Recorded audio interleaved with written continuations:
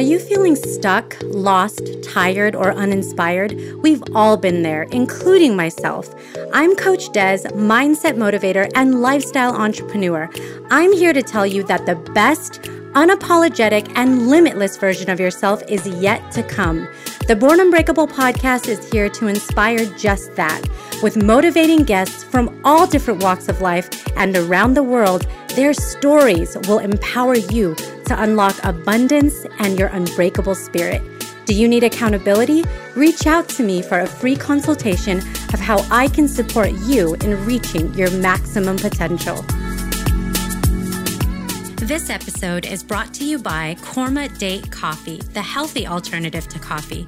This delicious date coffee has the health benefits of giving you natural energy, antioxidants, vitamins, minerals, and fiber. Best of all, Korma is caffeine-free, no jitters, no anxiety, and no afternoon crash. Go to kormacafe.com, that's KORMACAFE.com, and enter discount code BORNUNBREAKABLE at checkout to get 10% off your order. Welcome to the Born Unbreakable podcast and 2022. This episode is the first episode of the new year.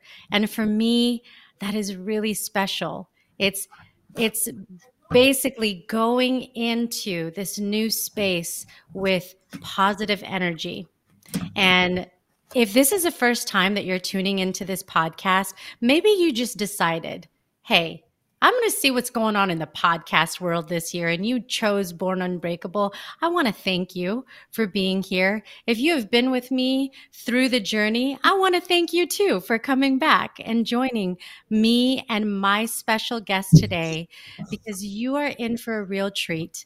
I have so much respect for Anthony Pierre, what he's doing, and we're going to learn more about that. But let me tell you a little bit about Anthony. So Anthony is many things. He's a real estate investor.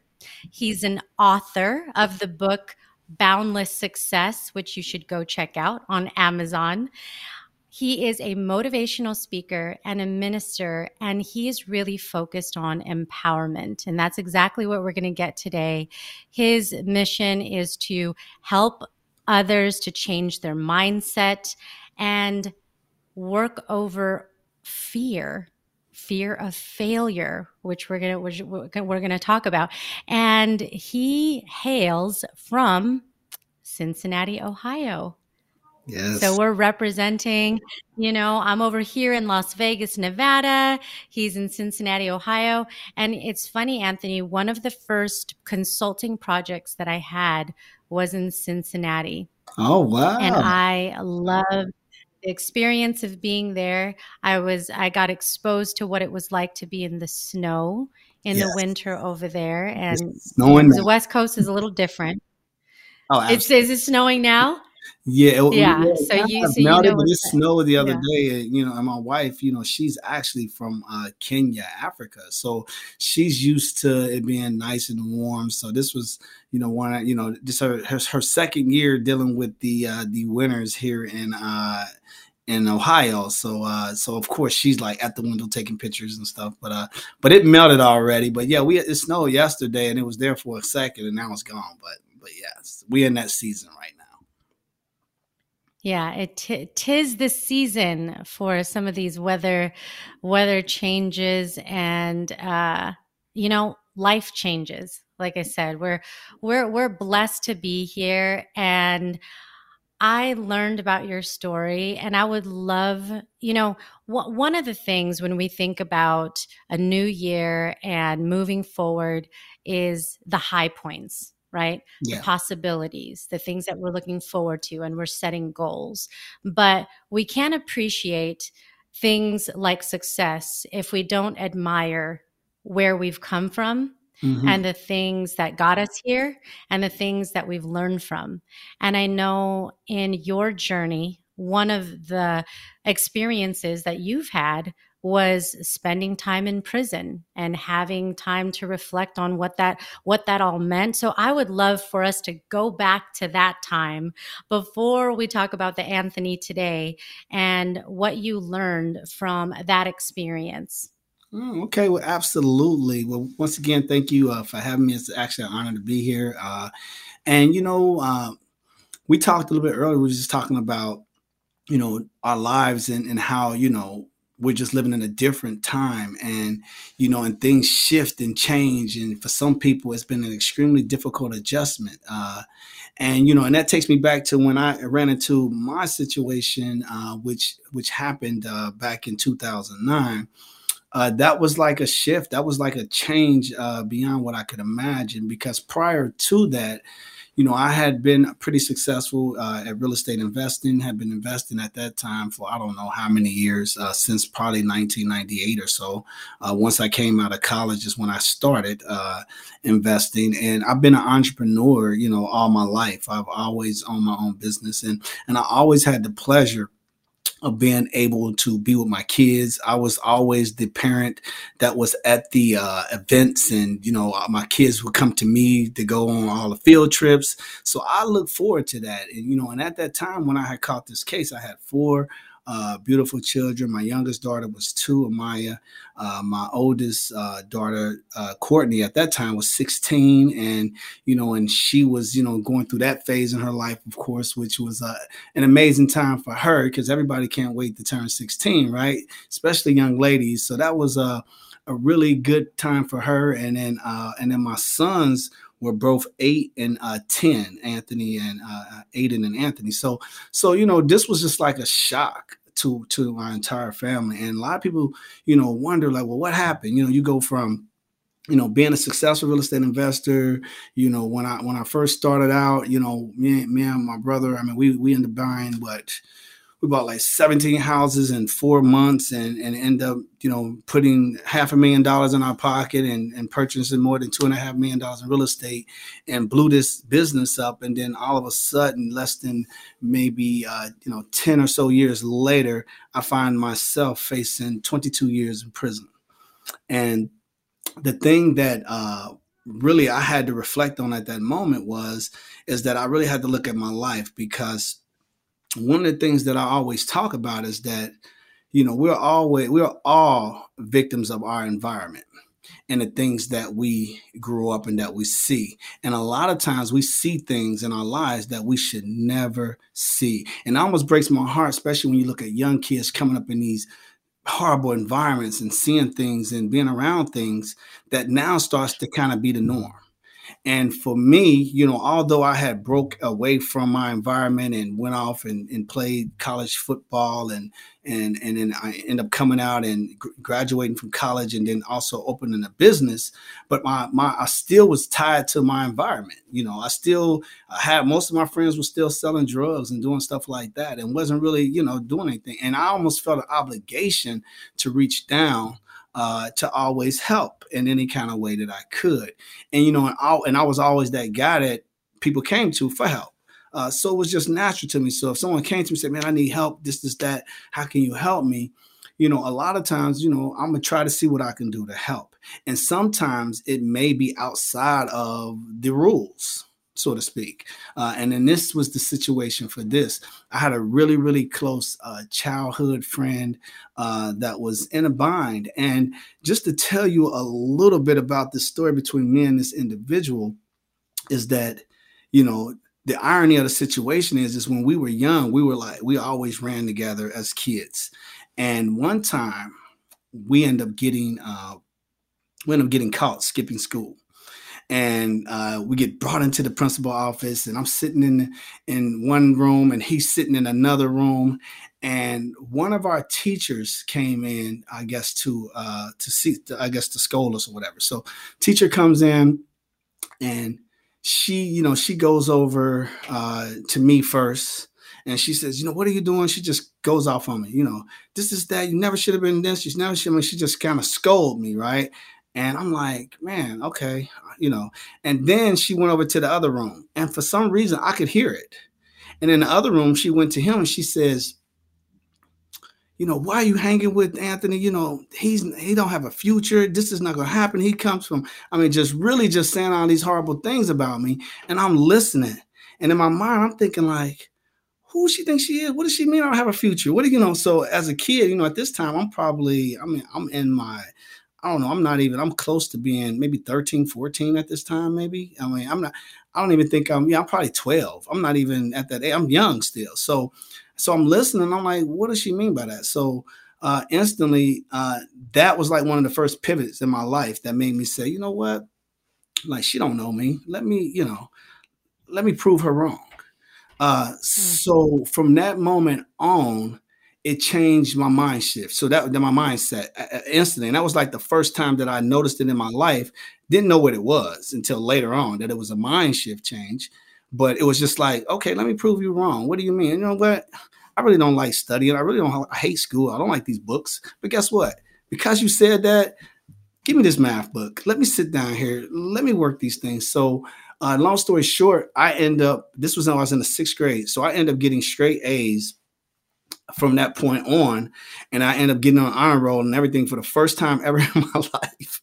And just out of spite to the teacher, and this is just show you my mentality, I ended up not showing up to the ceremony. I skipped school, and I did it on purpose.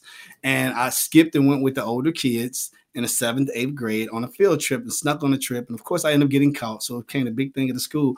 Also became a big thing in school that, hey, he got all these A's and he had all these things, and then he didn't show up for his whatever. So, but the point of it is that, me and this individual was really close. So we grew up together, and it was my hope that, he would eventually go off and do some amazing things. Unfortunately, he ended up getting, caught up in the street world. And that's kind of what it did. End up not graduating from high school and all. It kind of was in and out and trouble and all that. And was extremely a talented student. I mean, he was getting great A's and doing really great in school at that time. So, you would only think that he would have been an amazing, student and going to do some amazing things.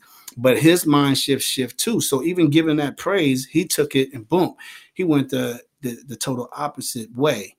And one of the reasons why I went off to college and got out and even tried to get him to leave with me, like, man, come to college, man. Let's just go down here to college. He like, no, I need to do what I'm doing. So, take care of my family, whatever. So I go off to college. I do what I do. He goes off and whatever. Now, fast forward, I come out. All of a sudden, I blow this company up, become, this big investor. And also, I own one of the first minority-owned mortgage lenders in the tri-state, Indiana, Kentucky, and Ohio. So we were impacting and changing people's lives in a lot of different ways.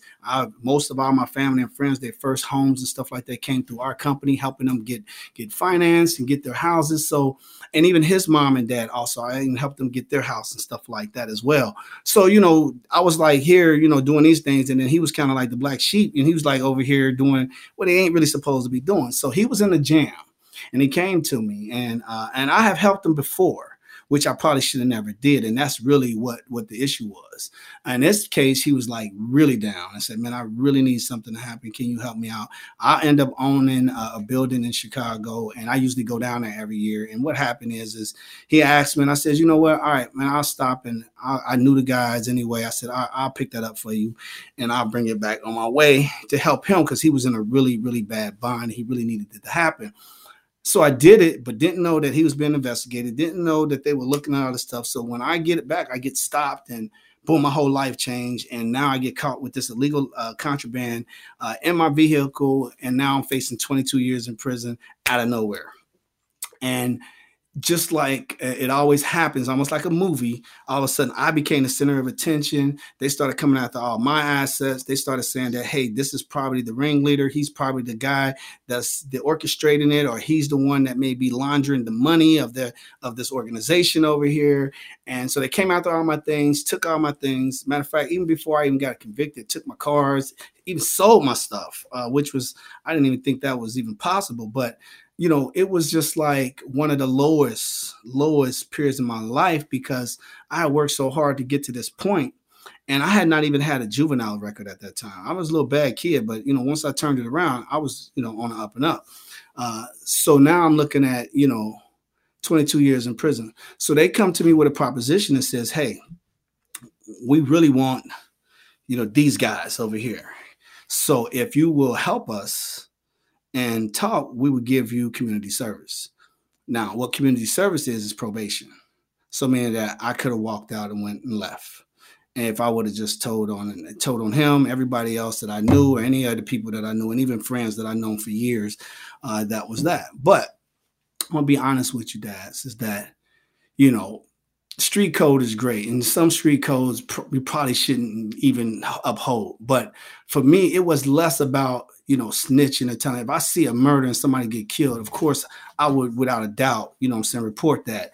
But in this case, it was like I was already caught. I was already in trouble. And how I look at it is that punish me for what I did. Okay, I made a huge mistake, so I'll take responsibility. I did it out of, I was not being coerced. I made this decision, so punish me.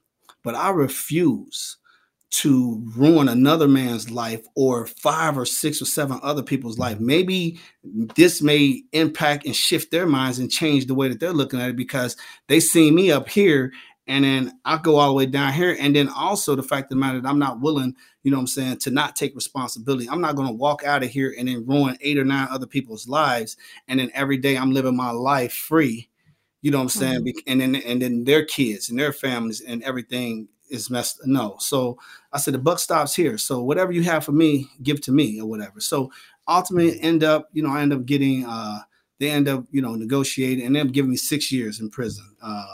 And even though I had never been in trouble. So this was horrible for me. It was hard for my family. You know, one of the worst times in my life. You know, I was always strong. Even my father had passed when I was 17. Like I never even cried, you know, because I seen so many other people hurting and pain, my mother and everyone. I just felt like I had to be strong for everyone. But like this issue was one of the things that I had never, because I felt for the first time as like a failure. I felt for the first time that I was the most selfish person on the planet, because I had these 4 beautiful children that was here. And now, you know, they were supposed to come with me that weekend, and now I'm locked up. And I never got back out because they took my assets. I had no access to be able to get out. They made my bond super high. It was just ridiculous. But I had never really cried about anything at that point since I was a little kid. This was like the first time.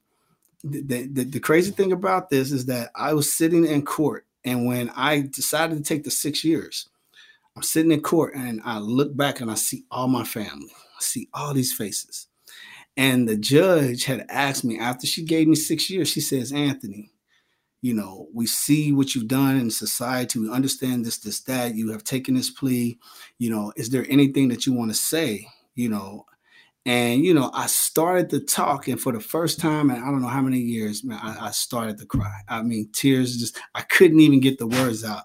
And it was such a shock to everyone, because I'm trying to just thank my family, you know, for their support, but I'm like crying. I'm like, and I'm just I'm looking back, and, you know, I'm crying, and I'm just telling them, you know, I just want to thank them, you know, for their support and always being there for me, whatever. And I'm doing this in tears. So afterwards, you know, I just take this little story. Afterwards, they supposed to take me back. I'm like in chains and everything, and they supposed to take me back to the prison. So on my way, my family was going out, which was a sweet CO that was taking me back. She says, "Hey, do you want to say something to your family?" And I was like, oh, absolutely. So she actually allowed me to talk to my family. They always able to come over to me, say hello, and this, that. And, you know, I have a real, you know, a loving family, but I also have a silly family too. And all of a sudden, everybody walk up, everybody hugging me, whatever. And then my little sister walks up, and she says, bruh, I don't think I've seen you cry and I don't know how many years. She was like, I was sitting there shocked, like, to see you cry, you know, whatever. So we hugged and everything. And, you know, we laughed about it. And, you know, and that was like one of those moments that was like, you know, just meaningful to me, because it was like the family's there. And then she did something that really she's not even allowed to do. She allowed me to see my family.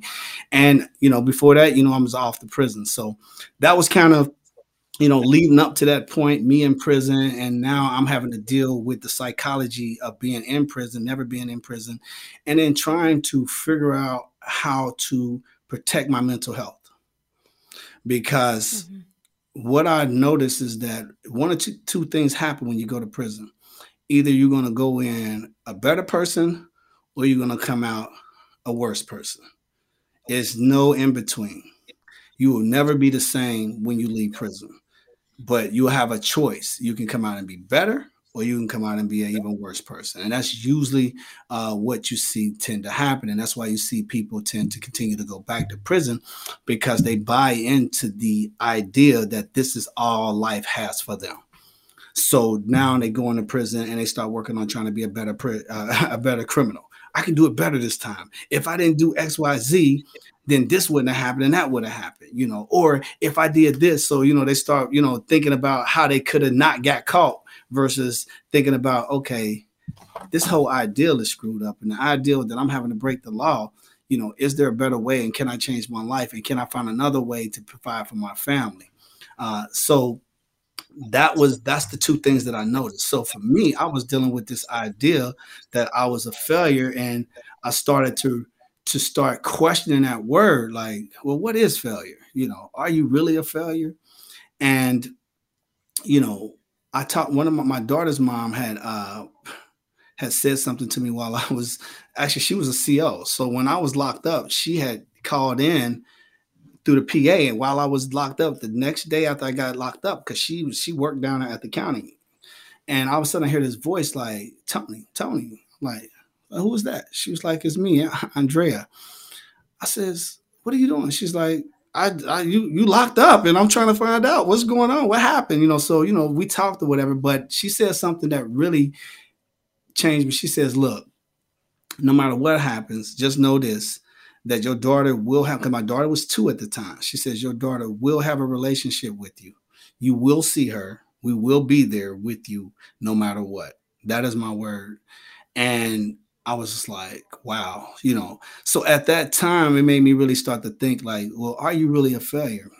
And what is the word failure? So one of the things that I realized when I started really questioning that word, the idea to fail, it has to stop. So like if you had a radio that failed, it quits. It no longer works. Whereas, so for something to fail, it has to stop.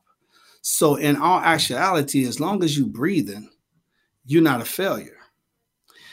As long as you're pushing forward, you're not a failure. So this was a reality to me. And then, of course, at that time, too, I started really getting spiritual, really started studying, really started reading the Bible, really started looking at, what God's perspective was on us and how he viewed us as well. And one thing I noticed is that in the Bible, the word failure is never mentioned. And never at one point in time has he called one human a failure. So that in itself made me change the way that I thought and said, you know what, I'm not a failure. Now I made a mistake, but I'm not a failure. So, and I have not stopped, and I'm not going to stop. So what I'm going to do now is that I'm actually going to change the way that I looked at things. So one of the mind shifts that I made, I said, well, look, I did 5 years in college. So this is 6 years.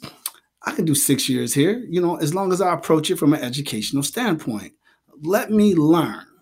Let me learn about who I am. What even made me make this decision? Why would I make a decision like that? And I just really started to search in me. And what it did is it made me strip down butt naked. I had to actually really look at myself. I had to be honest with myself. And I had to realize that you are here because of you. Your decision that you made, irregardless, did they illegally stop me? Did they do all these illegal things? Did they break the law to uphold the law? Yes, they did. But that has nothing to do with me. That has everything to do with them. And they have to deal with that if they continue to do that. But for me, I should have never been in that situation. So that's what I had to look at. So I finally took responsibility, for my actions. And I just realized, like, you know what? I'm going to do everything I can for my children from here. And that's all I can do. And one of my favorite characters in the Bible was King David. Why? Because King David did a lot of things that he screwed up, man. He screwed up big time. He committed adultery. He had a son that, turned on him, and, he was forced out of his kingdom, but one thing he said that really made me really appreciate him is that when he was actually faced with the ideal of what he had did to Bathsheba's husband, he said something to the prophet, which always just touched my heart, is that after the prophet told him that, hey, you did this thing, and showed him that we know that God know that you did this thing. First, he repented, but the other thing he did is that he turned to God and he pleaded with God to not take his spirit away, and which is his favor, because he realized at that moment that God had given him so much favor. So now he realized that I just done threw this whole thing to the side. He done blessed me so much. I got 4 wives. Why do I need to take someone else? I done committed murder and all that. So it was like it was on him, right? So then now he realized the most important thing, which was his relationship with God. So he fought for that versus anything else. And that right there really touched my heart, because sometimes I think we are fighting for everything else, but are we really fighting for our relationship with God? Do we still want that favor? Do we still want him to bless us and really help us and continue to be there for us, despite some of the ridiculous things and stupid things and mistakes that we make each and every day? And he continues to forgive us, but we will fight for that relationship. It's one thing for God to forgive you, but it's another thing to fight for the relationship with him. And that's what I saw with David, and that's what David did.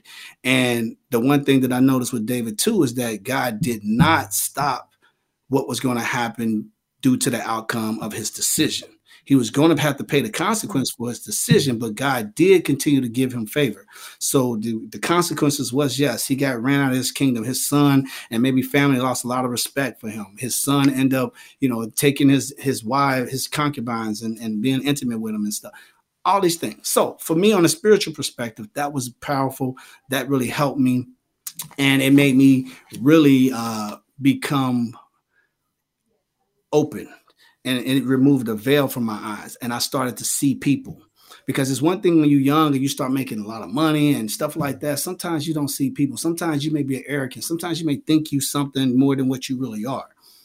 And I realized that I was none of that, and for me to even think for a second that I might be something is ridiculous, because the only thing that we have really is our word, and our relationship, with our creator and what we're doing with our lives. So that's really all you got, and how you live in your life, whether you're living it bad or whatever. So that's all you have. So I realized, like, you know what, I have to change the way that I live my life. I have to let my no mean no and my yes mean yes.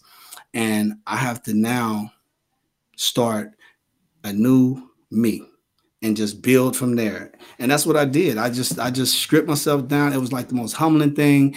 It was hard. It was hard to look at my life. It was hard to look at all the things. It was hard to really ask for forgiveness for everything I've done that was probably bad, and really mean it. And then it was actually difficult to actually act in harmony with your actual prayers, because we tend to want these things, but sometimes we don't act in harmony with it. So I started to do that, and I ended up getting baptized, becoming an ordained minister, and I really started helping inmates in there. So literally, I was the guy that everyone came to. We talk about, they want to come on the yard, we'll walk, we'll talk about their problems. So my time went like this because it was no longer about me. Matter of fact, I don't even think I've really ever talked much about my case, but a lot of people knew who I was because of the real estate stuff. But as the spiritual person, they really, love that, because they actually had an outlet, somebody who was willing to talk to them, somebody who wouldn't judge them, somebody who would just walk to them and allow them to get it out, what they was dealing with, and then also give them comfort from the scriptures. It's 4 things that the scriptures did for me, and I'm not saying this to tell anyone religious or what it is, but it did for me. And one thing is that it gave me instruction. The other thing that it did is that it actually helped me to endure.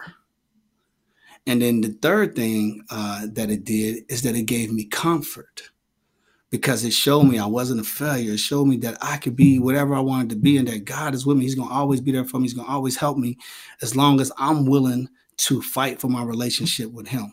And then lastly, the 4th thing is it gave me hope. I had something to hope for now. So Anthony, yes.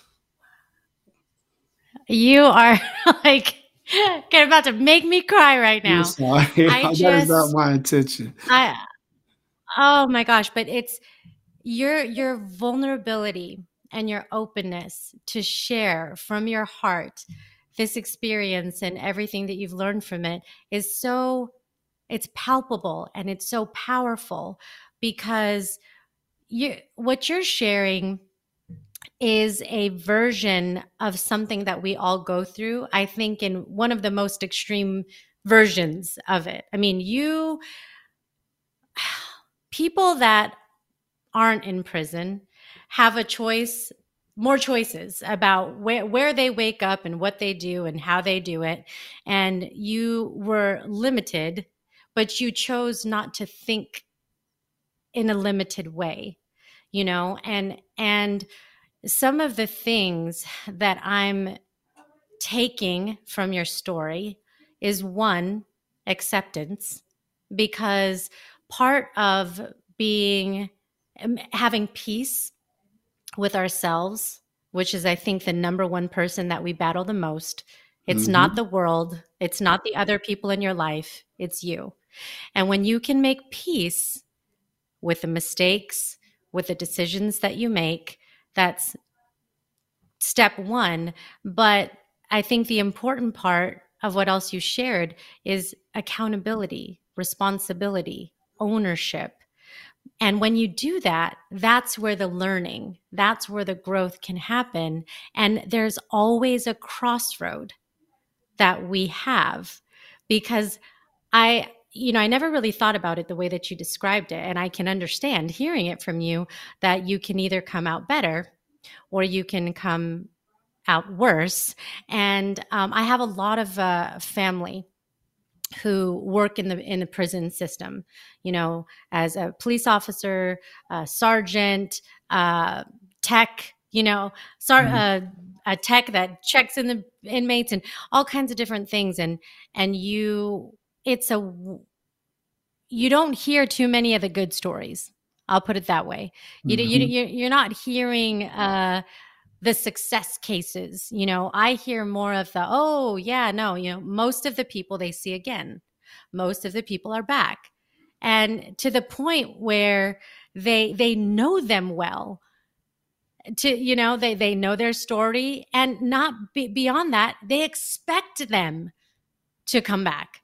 They expect that this is a pattern, and when you leave, there is a place right back here for you.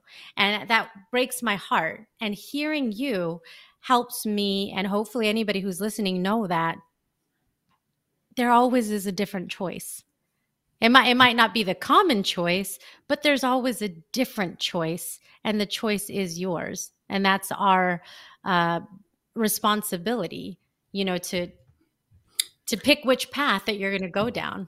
No, I agree. And that's the thing that I learned. I mean, that was the biggest thing. So one of the things that I did do is, I started, preaching and teaching and helping people. But another thing is, I had a bunkie who wanted to learn how to invest in real estate. And he was like, you know what, I've heard about you. And he says, I've been hearing all these things and I really want to get learn how to invest in real estate. So I says, okay, well, let me think about how I'm gonna do that, because I was a different person now. I've been in prison now for a couple of years, and I started changing the way that I looked at things. And I didn't have that same, I'll by any means necessary, and that rah, you get rich and that type of thing that you see a lot on TV and a lot of these, coaches, and you want to make millions of dollars and you want to do this and do that. And, that's the hype, and that's the thing that they do, to kind of get people. But me, I says, nah, I need something raw and uncut and just real. So that way, if I teach this person, I'm able to not only teach him from financial standpoint, but I'm also to teach him from a spiritual standpoint in terms of changing his heart, changing the way he thinks. So that way, when he gets out and I teach him these things, he can utilize them and never have to sell drugs again, and never have to, something that I probably should have done before I even made my decision, which would have benefited my friend more than me trying to help him continue to do better at what he was doing, which was already illegal there, instead of creating something that would have been beneficial, that he could have went through a program or something. So I ended up telling him, I says, look, his name is Cook, and he's doing amazing right now. But I says, Cook, I says, hey, here's what I'll do. I says, I'll sit down and teach you for 1 hour a week. I says, but the only thing I want you to do is that I want you, when you're at the auto school, I want you to type everything up I said, because you got access to a computer. I didn't. He was allowed to go out of the prison, and he worked at the auto school, and they had computers. So I said, so I want you to just type it up. And he was like, oh, absolutely. I'll type it up, whatever you need. So I says, all right, cool. So I said, let's start. When you want to start? He's like, this weekend, Sunday. I was like, all right, well, let's go. So we started then. And for 8 months, I sat down with him and another gentleman, and I taught him 4 phases to becoming a successful real estate investor. And in this, I taught them banking, finance, taught them all the real estate strategies, taught them about their credit, taught them about corporations setting up their businesses and how to set up their business and take advantage of government grants and things when they get out, and free money and all these things that I had the pleasure of being able to do and understood. So I teach him this course, and then he ended up, taking that course, typing it all up. And then now I had the blueprint. So before you know it, I had 4 or 5 other people wanting to learn, sat down, taught another group of guys.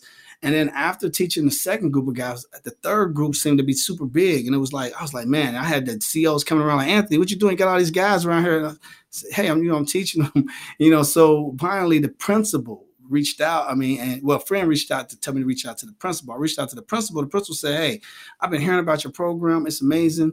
She was like, I don't have room in a school. She says, but let me introduce you to the director of education for Urbana University and see if they actually have room in the college. So she introduced me to the director. The director loved the program and then gave me space. And I ended up having a program where they can actually get certified by completing the class, which I created a 16-week course. And I taught it twice a semester. And on average, in the colleges, in prison, on average, it's about 10 to 15 students in a class on average. In my classes, it was 35 to 40 students in each session. I had to have them bring in 20-something plus chairs just to teach. And at that point in time, I was able to not only impact a lot of people's lives by teaching them real estate, but I learned so much about people. And I really realized that even our prison system, we could have it go away if we wanted it to, because the real problem is really capitalism. It's not necessarily a real problem with, some of the things that people are doing. Like, most of them in there are nonviolent. Most of the inmates are nonviolent. Most of them in for like drugs and selling drugs or taking drugs or whatever it is. And those are usually chemical imbalances. Those are usually vices, or even also may even be real illnesses, because, when you start doing drugs, that's an illness in itself. So whatever the case is. And so this is what I saw. And then I started teaching from 17 to like 70 something years old. So I created a system so that nobody can get left behind. And it was one of the most funnest periods in my life, because I got to see all these different people from, I don't know what they were. They could have been rapists, murderers, whatever it was. They was all in there. And they really, for the first time, had life, because somebody was actually teaching them the game and showing them exactly what they needed to do from day one when they get out of prison. And you would be amazed. So I have hundreds and hundreds of students that actually took that program. That program still to this day is one of the most successful real estate investment programs in the prison system. And I've been gone for 7 years. Them guys picked that program up and kept teaching it. And some of my guys that were some of my best students that wasn't coming home anytime soon said, P, this got to live on. Like, what you've given us has been so powerful that it has to live on. And then one quick story to let you know, the funny story is that, so I taught this program. I help all these people. I gave them structure. I taught them how to invest. They started getting out. I'm getting letters and things of how well they're doing getting out and stuff, right? So now I get out. It's 2015. I get out of prison. And I tell my cousin, I says, hey, let's go see the PO because I want to just get that out the way right now. So she said, okay. She took me to see my PO, which is a parole officer.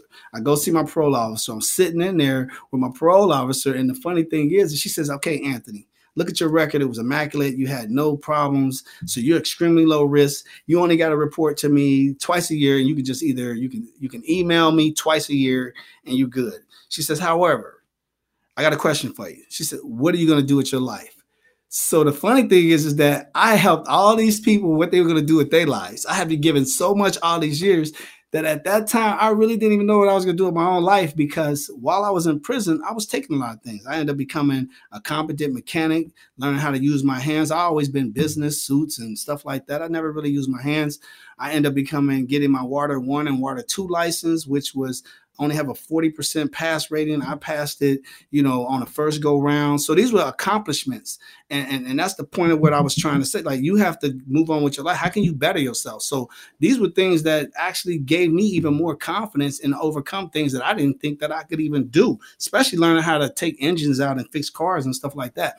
So all these things. So she says, what do you want to do? I says, well, look, I got my Water 1, I got my Water 2. I can probably do that. I think I can do that. I said, and I'm a mechanic, but I don't know if I really want to work on cars. So I'm just kind of thinking through it. Like, I don't even know what I really want to do. And I says, but you know what? In my heart, I would really love to open back up my real estate company and start investing in real estate again. She says, you know what? You're like the 10th person that came in here talking about that they want to invest in real estate. And she was like, and they got this plan laid out in terms of how they're going to invest in real estate. And they were sitting here going over this plan with me. And I was just like blown away. Like, they had all this stuff and they said they're going to buy these properties and how they're going to do it. And they said that they met this guy in prison and he was teaching a program about how to invest in real estate. She said, did you take the same program? I said, I think that was my program that I was teaching. She says, oh, wow, where are you? She says, so you was the one teaching them? I said, yeah. She says, well, look, Anthony, I want to commend you. She says, I have never seen anybody more ready to come out of prison in terms of what they were going to do for their lives from day one all the way until they actually succeeded what they wanted to do. They had 2-year plan, 5-year plan, 10-year plan. They knew exactly what they were going to do and how they were going to do it. And she's like, and I was blown away. So I want to commend you. You did a fabulous job with it. So, that really warmed my heart, because I was sitting there confused about what I wanted to do in my life. And finally, the big old brick fell on me like, okay, you got to get back into real estate. You got to open your company back up. I was going to fade to black and just, live my life, but, but I said, you know what, I got to open the company back up. So that's what I did. I opened my company back up. You came full circle. Yes. Right. I'm telling around. you, there's like that, all true stories. Everything I'm telling you, I was just like, I'm sitting here listening to her. I was like, wow. So it was almost like God said, hey, I got you, man. Just go on and do what you need to do. Here's your blessing. Go ahead and get back going, get back started, and be that pillar so that these guys, as they're getting out, they can continue to contact you, continue to get help, and continue to get advice. And that's what it's been for the last 7 years, man. And I got tons of amazing stories. One more that I'll share with you, which was really dear to my heart, was I got a State Masters Real Estate Academy. So it's an academy where I teach inspire investors now how to invest in real estate and do all these things, right? And I teach people all over the country now, because I kind of been able to open it up to the rest of the world. But my son one day called me. He says, Dad, and I've been trying to get him and say, man, why don't you just come into the course, take the course? He grew up around real estate most of the time, but since I've been home, he's been running around doing both of my sons. And I've been trying to get them to come into the business, and they just like, oh, he's one of them. He's an artist and he's this, and that's great. You want to do all these things. But so he actually had kind of got into some trouble, was in a lot of trouble, especially when I was locked up. So now he was kind of giving back too. And he went to an event that was held by one of his old coaches to inspire, youth, to change their lives and all this type of stuff. So he went back to this event, him and my nephew, and he was at the event. And he, while he was there, he said that there was a speaker that was on stage. And he said he was telling everybody like how he started investing in real estate, how he was in prison for XY amount of years. And he said he met this guy in prison and it changed his life, and that he ended up, teaching him all these things. And now he's buying, commercial buildings, all these different things that he learned from this individual that helped change his life. And he was inspiring the kids that you can do anything with your life, and, and teaching them, right? And so my nephew, he said my nephew hit him, Jashawn hit him and says, I bet he's talking about your daddy. My son was like, oh, he's not talking about my daddy. Why you say he's talking about my daddy? He's like, I bet he's talking about your daddy. He says, whatever. So the event was over and he ended up crossing paths with the speaker. And he says, hey, you talked about that you was in prison and somebody was teaching you while you was in prison. He said, do you mind telling me who he was? What's his name? He says, yes, his name was Anthony Pierre. He said, that was my dad, because my son got the same name as me. He's Anthony Pierre II. So he put out his ID. He showed him like, yeah, that's my dad. That was my dad. So he called me and told me about this. And it actually was one of my students. His name was Kevin, which I plan on in a couple of weeks doing an interview with Kevin. He's doing amazing out, and he was locked up in prison as well, too. So that was it coming full circle. That kind of what kind of inspired me to just get back into the game. Also, create this academy. And then more importantly, the book is less about real estate. It's me and a compilation with me and 29 other authors. And it's more so about mindset shift, changing your mindset. I'll talk a little bit, but I don't go into a lot of strategies and stuff like that and teach because I think in order for you to be successful in anything in life, you got to first change your mindset. You got to change the way you think. You can go spend $10,000 for some type of a program, but if you got the wrong mindset, not only are you not helping yourself, they can't help you either. So it's a process. So, we all deal with things in our lives and we're all going to have challenges, but you have to start looking at these challenges or looking at these obstacles as not obstacles. You have to look at them as opportunities. See, when you look at it as an opportunity, hey, I'm having problems with my marriage. But you know what? It's not it's an opportunity because guess what? If I can touch my husband's heart, if I can find a way to get him to see me, or I got my son that's struggling in school, it's not an obstacle. It's an opportunity. Now that means now it's time to go to work. What do you need to do to touch your son's heart to help him be able to see things in the way that you needed to see it so that way he can actually come full circle and come into the fold and now start to go in a direction that that he can go in and do the things that he needs to do. See, we look at things as obstacles, and what happens, guess what? They become obstacles. And then when we look at things from negative perspectives, so when we look at something from a negative perspective, it's going to give us negative results. The moment that you tell yourself you can't do something, then guess what? You can't do it. Why? Because your subconscious mind you just told him that you can't do it. So guess what? It's not going to work. The subconscious mind is what actually do the work for you. That's why when you go to sleep, sometimes you have a problem and you're thinking about how to solve it. You wake up with the solution sometimes. When you get up, you're like, oh, I know what I need to do. Why? Because your subconscious mind was putting to work because you was telling him that, hey, I got this problem. I need to solve it. And I'm wondering what I can do. You're not saying I can't do it. When you tell him you can't, it shuts down. If you say, hey, I'm trying to solve a problem. How can I solve it? What can I do? And you start thinking about it, not only during the day while you're in your conscious mind, but at night in your subconscious mind, it's going to go to overdrive. And it's going to start solving those problems. And that's one of the things that I learned is that there is nothing that you can accomplish and do as long as you learn to change the way that you think. Be kind to yourself. Be positive to yourself. Give yourself positive affirmations. Don't sit and tell yourself you can't do this. You a loser. You a failure. If somebody in your life is telling you that, then you need to remove them because they don't got it right. They got it all wrong. And not only are they hurting you, they're hurting themselves. So you need to remove them. And these are some of the things that I teach and help my students and stuff to understand that life is a blessing if you see it that way. But if you see your life as obstacles and problems and pain, and yes, you probably had a difficult lifetime. Yes, life, coming up as a kid, you might have had a difficult life. We all have got stories, right?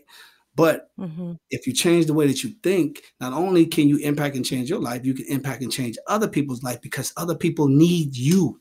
They need your story. And I think, this has been amazing. It's incredible because, it is like you are version 2.0 of Anthony. Because like you said, when before you had the experience of everything that you learned and went through in prison, which is incredible, everything that you did there, you were already great. You already had success. You already, were doing so many things that anybody in life hearing that part one would be, oh my gosh, tell me everything you did to be 1.0. And the shift that you made And I think this is really important to emphasize, because I think we all go through part of this in our journey and our transformation, is when it's not just about you. See, one of the things that we battle with is our ego, our pride, and, not wanting that to be diminished. And when you get humbled, which certainly your situation put your feet on the ground. Absolutely. And humbled you, just like other moments that you may look a little bit different for all of us, is it's not about us.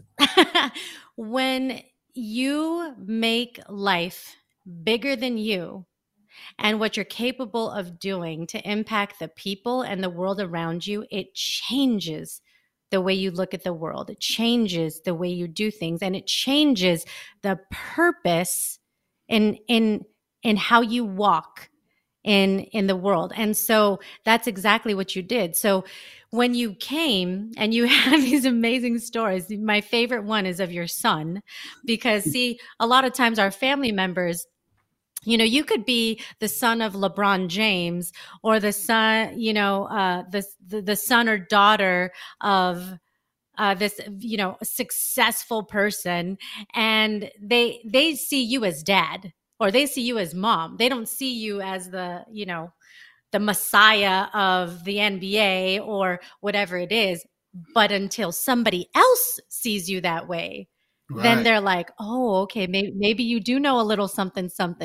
And so, it's amazing how it takes sometimes us to be humbled, and us to be in a position of saying, I don't know everything. I always have room to learn and grow what it can do and what it can do for others. The magnitude of what you're doing today is tenfold. And that's such a beautiful thing, because you used life as the school. You've never stopped learning. And that's the reason why you're able to, persevere and help others. And I'm just so blown away and inspired by you. A lot of people look at, it's a life comes with these little dips. But I always tell people is like, don't be too overly dramatic, and don't be too high. Don't ever be too high and too low. Don't take yourself too seriously. When you do that, what happens is, instead of your life being like this, and then you're on these highs and you're on these lows, which runs you crazy, your life would be more like this. You'll have a little bump here, and then you'll be back up. You have a little bump there, and you'll just keep going, because you have the right perspective in life, and you understand that, hey, we live in a world right now that's extremely volatile, extremely crazy, and anything can happen. But as long as I'm willing to continue to better myself, and then continue to allow my pain to heal and help others by giving, you're going to find happiness. Why? Because the Bible says what? There's more happiness in giving than what? Than receiving. That becomes the principle that we all live by. And if we do that, if I'm seeking, Daz, if I try to seek your advantage every day, and then you're trying to seek my advantage every day, it would be just a happy relationship, friendship, right? Because we're always, what do you need, Daz? What can I do? Anthony, what do you need? What can I do for you? Well, let me do for you first. Okay, well, you do for me this time, but I got to take care of you. It changes everything. But what happens is, we're in a world that gives this ideal that you got to take, and it's all about me, and I got to be the best. I got to be the best. No, you don't. You don't have to be the best at nothing. Just keep giving of what you can give, and then that becomes your best. It's not equated by a dollar figure on how much money you got in your bank account. Can't nobody define you and say that you're great, or that you're not a failure, or that you're a failure or anything. That's something that you allow. People will put their pain or put their frustration and their thoughts, and they'll try to throw that baggage on you. And what happens is we tend to grab it, put it in our book bags, and then walk around with it, and then keep letting people put it on and put it in our book bags until the point it starts to weigh us down. No, you stay away from and it's funny, it's funny to hear you say that too, because what I think about in this battle that we're in with, the take versus the give, is I always like to think about our eulogy. And at the time somebody, or somebody's, plural, people are talking at your eulogy, do you think they're talking about the things that you acquired, the amount of money that you were able to accumulate or spend, or nobody's saying that. They're talking about who you are, your character, what you did, what you contributed in life, to the world, to those around you. And it's just a perspective that I like to put out there because it grounds us. You know, we have to think about that. It's not how much you have, it's who you are and what difference you're making. That's a good point, because the Bible makes it's a principle in the Bible where it says that a name is better than good gold and corals and silver, but the day of one's mourning is better than the days of one's birth. So you would think like, well, what does he mean by that? So the day of one's mourning, meaning that the day of a person's death, is better than the day of one person being born. Now you would think, we put all this, birthday, I'm happy birthday, but the Bible says no. When you die, that's the most significant point in your life. Why? Because what kind of name do you have with other people? Also, I talked about earlier, fighting for your relationship with God. What kind of name do you have with God? Now, the principle basically is talking about first and foremost spiritual. So it's really talking about first and foremost your relationship with God. What kind of name do you have with God? And then on top of that, what kind of name do you have with other people? He says it's more valuable than gold and silver. So that goes to your point there, is that you're seeing that through life and wisdom and dealing with trials and tribulation. But he tells you it right in the Bible right now. Hey, don't worry about none of that stuff. Have a good name. Impact, empower, change people's lives by giving, right? And then also establish a good relationship with me so that way I can help you. Because if you don't have a relationship with them, how can he help you? It's just like anyone, right? So it's a few things, and then, before we get out of here, one thing that I would like to share with your audience is just something that helped me a lot. And I think that if anybody is dealing with anything in their lives right now, and they're trying to figure out how do I deal with it, because we all have things that we're going through, and there's like a 5-step process that I teach, and that I think it helped me. And this is how I was able to really overcome, and I had to really meditate on this. And one of the things that the first step that you have to do is that you have to first and foremost be honest with yourself. So that's step one.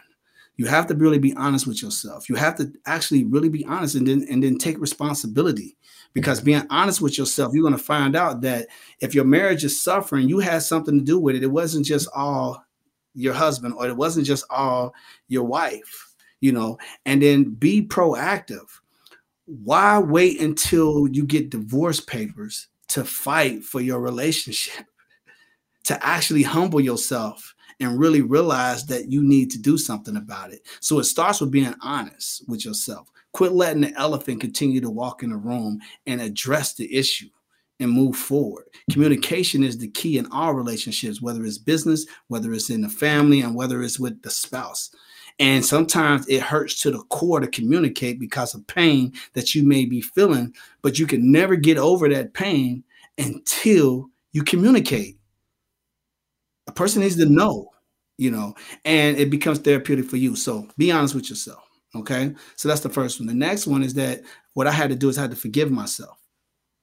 I had to actually forgive myself. I had to really say, you know what, Anthony, you made a mistake, and it's okay.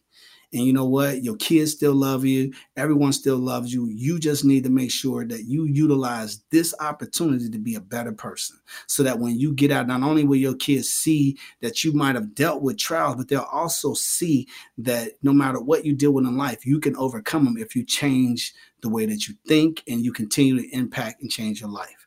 So you have to forgive yourself. If you don't forgive yourself, I don't care what you're dealing with your life. I don't care if it was childhood things that happened to you, things that you felt like it wasn't your fault. You was vulnerable. People took advantage of you, whatever it is.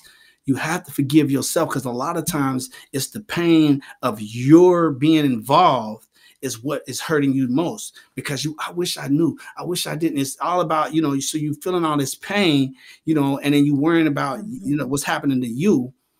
And then what happens is it makes it difficult for you to forgive yourself. Because if you can't forgive yourself, you will never be able to forgive them, period. So you have to forgive yourself because it's you that's constantly entangled in it. So that's 2. And then the third one is that I understood is that I had to adjust my mindset. There is no such thing as failure. If I would have continued to be in prison and looked at myself as a failure, I would not even be sitting here on your show today. I would have spiraled out of control and probably would have got into the mix of what a lot of those inmates do. And they just say, I don't care. And they go in there and they selling drugs while they in there. They're getting into relationships with staff and just doing all kind of ill will stuff that's not benefiting them at all. Okay. So I had to change my mindset. So you have to change your mindset. You have to take and change your mindset. See, for the first one, forgiveness is releasing, you know what I'm saying, the real problem. Okay. Well, I mean, for the second one, it's releasing the problem. It's actually releasing it when you forgive yourself. The first one, you actually are uprooting it. So number one, you're uprooting it by being honest. Okay. You uprooting the problem. Number 2, you know what I'm saying? Now you're releasing it. I'm gone. Remember I talked about that book bag? You're taking that book bag off and you throwing it over in the corner and you gone. Or you throw it in the trash and you go on with your life, right? And then 3, we talked about mindset. All it is reverse psychology. Trick yourself. And you're going to see, trick yourself. That's what it really is. Trick yourself. Quit calling yourself a failure and tell yourself, you know what? You're an amazing person. You're a loving person.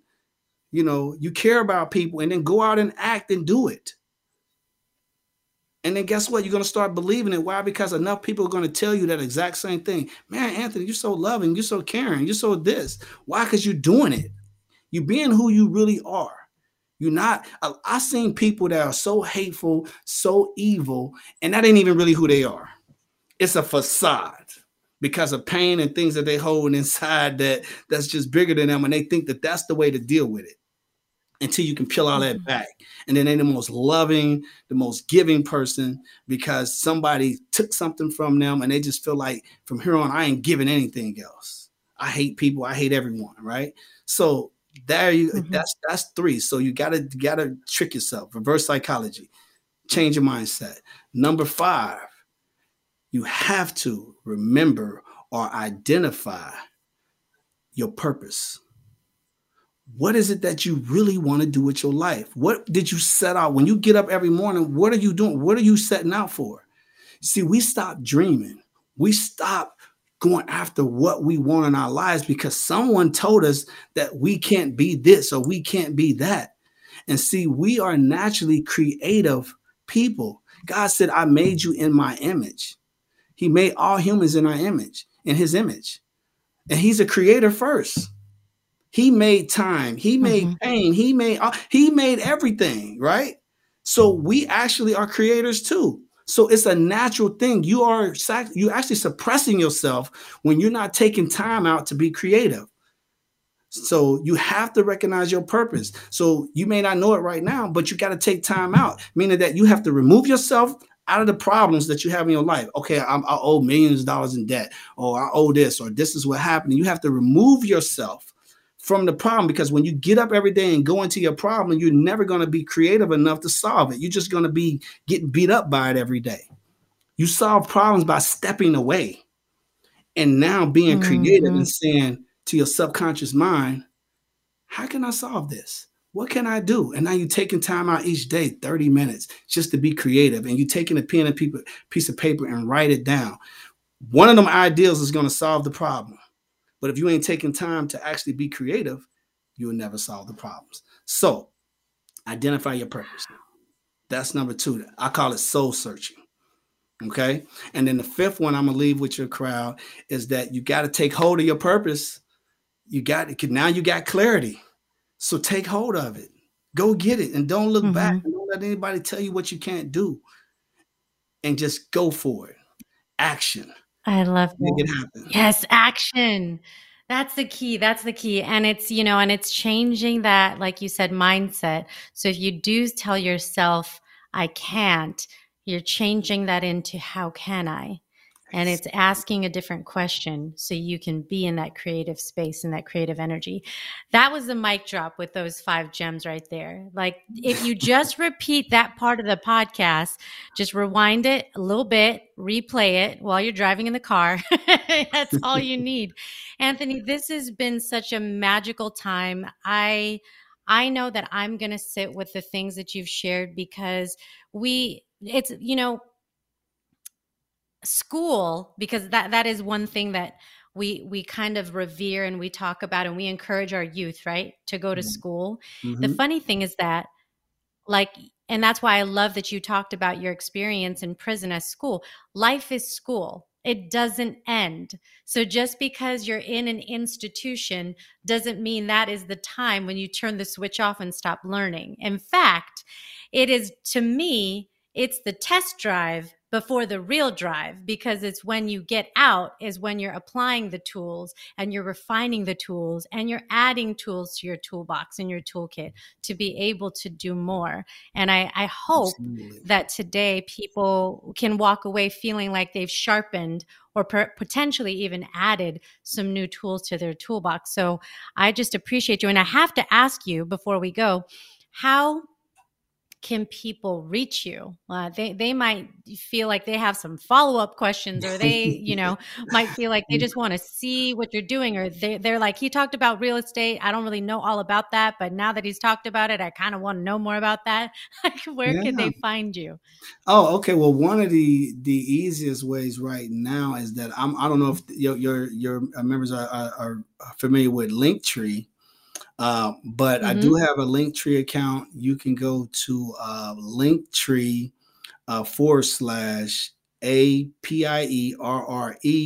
1002. So you just go and type in the Linktree site, and then you put the / and put APIERRE 1002. And what will happen is that it'll pull up. If you want to pick up the book, that you can go and do that. If you want to actually directly reach out to me, you can do that as well. It also has access to my Facebook group, so you can actually join a Facebook group. Every Wednesday I do a free training on real estate and also life in general. I kind of tie it all together, so you can actually get that as well. And then also for real estate, for those who's interested in real estate, I do have a free masterclass on there where I teach 5 simple steps to making $50,000 or more on all your real estate flips. So you can have fun with that. And then, of course, you can reach out to me. I do a free 45-minute consultation. So if you're interested in just figuring out what you want to do with your life and how you can implement and add real estate into that, so you can actually maybe create financial freedom, you can reach out to me that way too, and we can talk about a plan and maybe put you together a 24-month plan or a 5-year plan or whatever it is, so that you can get out here and do some amazing things. Oh my gosh, that is awesome. I do always include in the show notes information, so I will put the Linktree so people can have that one link to access all the different ways to reach out to you, however they may be interested. Yeah, and social media is on there too. All my Facebook is on there too. So. Yeah, because I've been on your Linktree and I see all the little icons at the bottom. There's the Instagram and the Facebook and all the little things, and the book link. But this. I couldn't ask for a better way to start the year. I feel invigorated.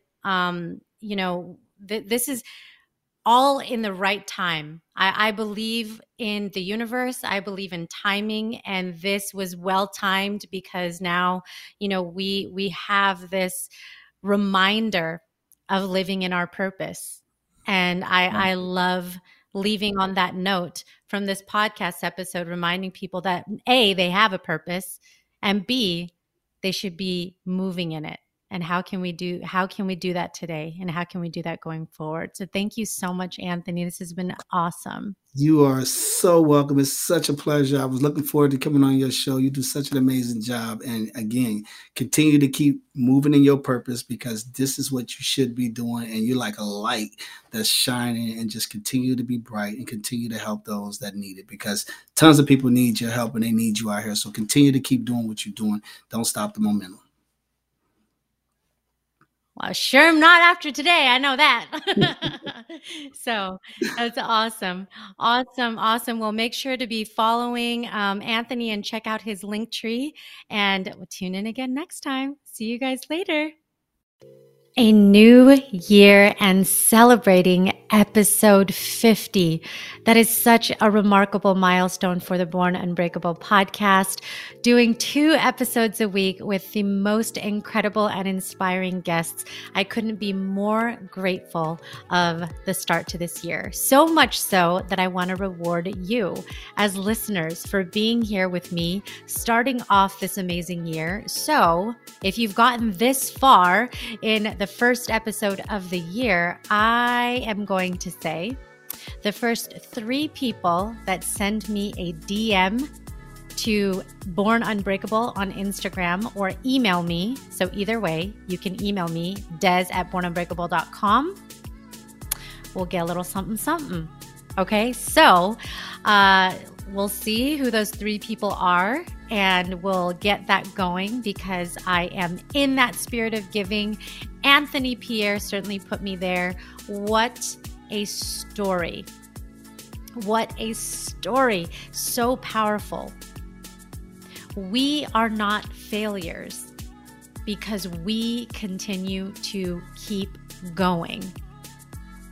We don't stop. And you're not stopping. And you certainly are not stopping now because we're moving into greatness. We are moving into this next chapter of up-leveling your life. So with that, you're going to change your mindset today. You're going to tell yourself, how can I? And that is the spirit of how we're moving into this new year. What is the story that is holding you back? What is that barrier?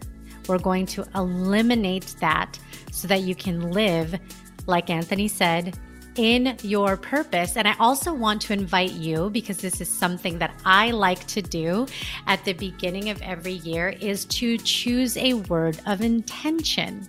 So I would love to know what your word of intention is. Feel free to share that with me and any of the platforms that you can reach me on.